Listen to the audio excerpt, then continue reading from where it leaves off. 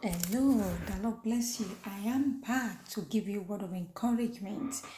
The Lord bless you. Father, we thank you because you're going to speak to us today again in Jesus' name. For a couple of weeks now, I've been speaking to us about having an inheritance and maintaining our inheritance. The third part, I am still going to share from the book of Genesis, chapter 26, and we'll be reading from verses 12 to maybe 30 something, depending on our time. But I actually want to talk to us about what I found out from the life of Isaac after gaining inheritance from his dad. He's been able to maintain the inheritance. Now, let's talk about some things that helped him to maintain it. Verse 12 says, when Isaac planted his crops that year, he harvested 100 times more grain than he planted, for the Lord blessed him. He became a very rich man, and his wealth continued to grow. He acquired so many flocks of sheep and goats, herds of cattle, and servants that the Philistines became jealous of him. So the Philistines filled up all of Isaac's wells with dirt. These were the wells that had been dug by the servant of his father Abraham. Finally, Abimelech ordered Isaac to leave the country. Go somewhere else, he said, for you have become too powerful for us. Number one, the legacy that Isaac was able to maintain, like I told us last week, was his relationship with God. So direction was not far from him. God was able to direct him, to lead him to where he was supposed to plant. So his plants became he had harvest from his plant. The Bible says he harvested 100 times much more than he planted. May the Lord give you much more than you planted in Jesus' name. He became very rich. May you become rich, and may your wealth continue to grow. If you get to this level that Isaac got to, there is no way that you will not have people around you that will just hate you for no reason. Please don't fret because of that. The Philistines became jealous of Isaac for no reason. In fact, Abimelech ordered Isaac to leave. He said, go somewhere else, for you have become too powerful for us. They did not ask him to go somewhere else because he was unruly. They did not ask him to go somewhere else because he was lazy. They did not ask him to go somewhere else because he was sleeping with their women. He had nothing,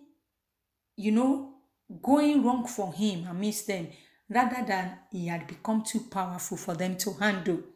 At times, when you become too powerful for your people to handle, or for people around you to handle, they suddenly turn to your enemy. So, how did Isaac handle these people? To the point that they were putting dirt in his wells. When people are jealous of you, there's some things they do that you wonder, really? How do they get heart to do that?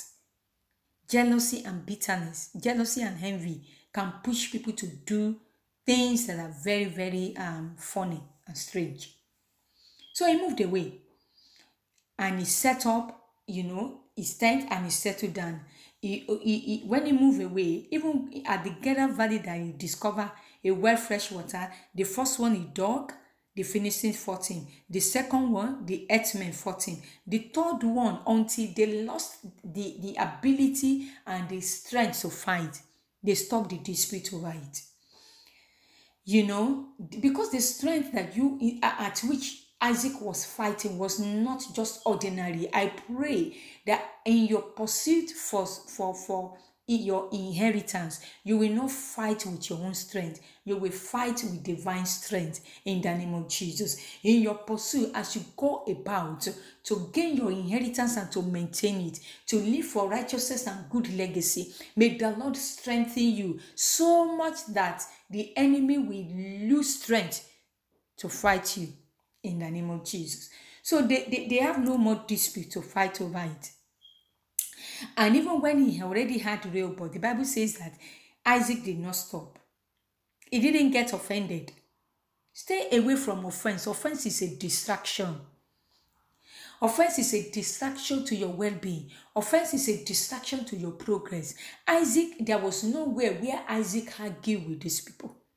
There was nowhere where Isaac fought back.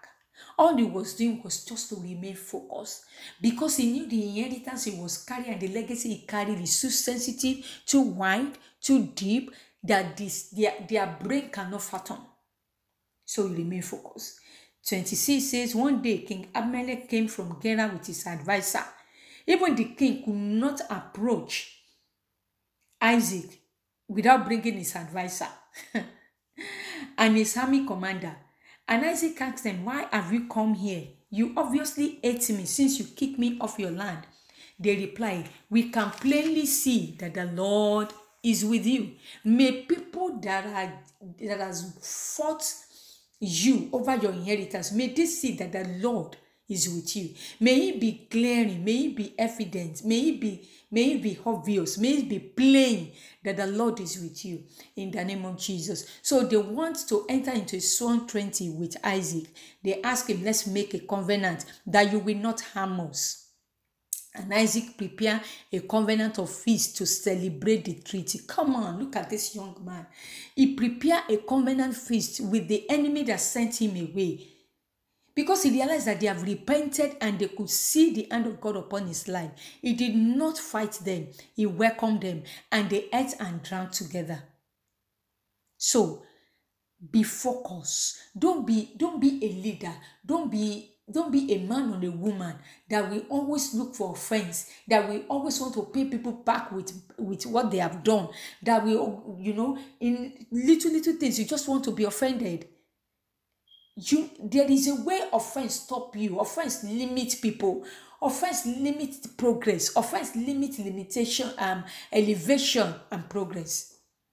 So early the next morning, they each took a solemn oath not to interfere with each other. It's important for you to learn that lesson, not to interfere with people's life, and people not to interfere. If there is anyone that want to interfere with what God has put in your hand, please politely warn them. Politely put a boundary. Do not allow people to interfere. Even though Isaac welcomed them, even though Isaac prepared a covenant feast for them and celebrate the treaty, he still had a solemn oath not to interfere with what he was carrying. Then Isaac sent them home again and they left in peace. Leave people in peace. Celebrate them. Prepare feast for them. Be joyful with them, forgive them. But be careful. Don't let them joke with the anointing of God upon your life. Don't let them joke with your inheritance. And please, let them live in peace if they need to live. The Bible says that very day, Isaac's servant came and told him about a new well they had dug. We have found water, they exclaimed.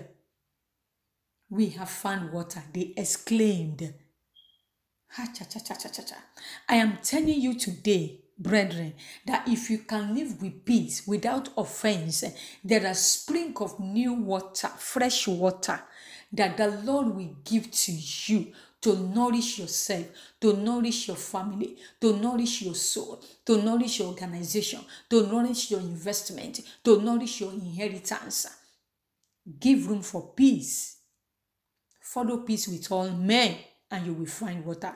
Have you been digging? Is there a contract you have been running after? Have you been pursuing a particular investment? What about spiritual tasks? There are some things you've been believing God for, spiritual inheritance. Hey, stay away from offense and you will find water to nourish yourself. That's the word I bring to you. The Lord bless you as you listen and as you obey. And may you come back and give testimony wherever you are listening to me.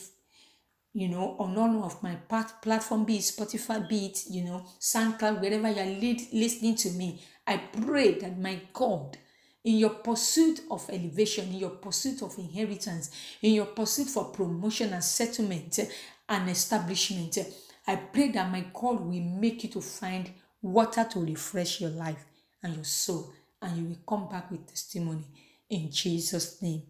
God bless you. I love you, and my name is Olaita Adeshina. Bye for now.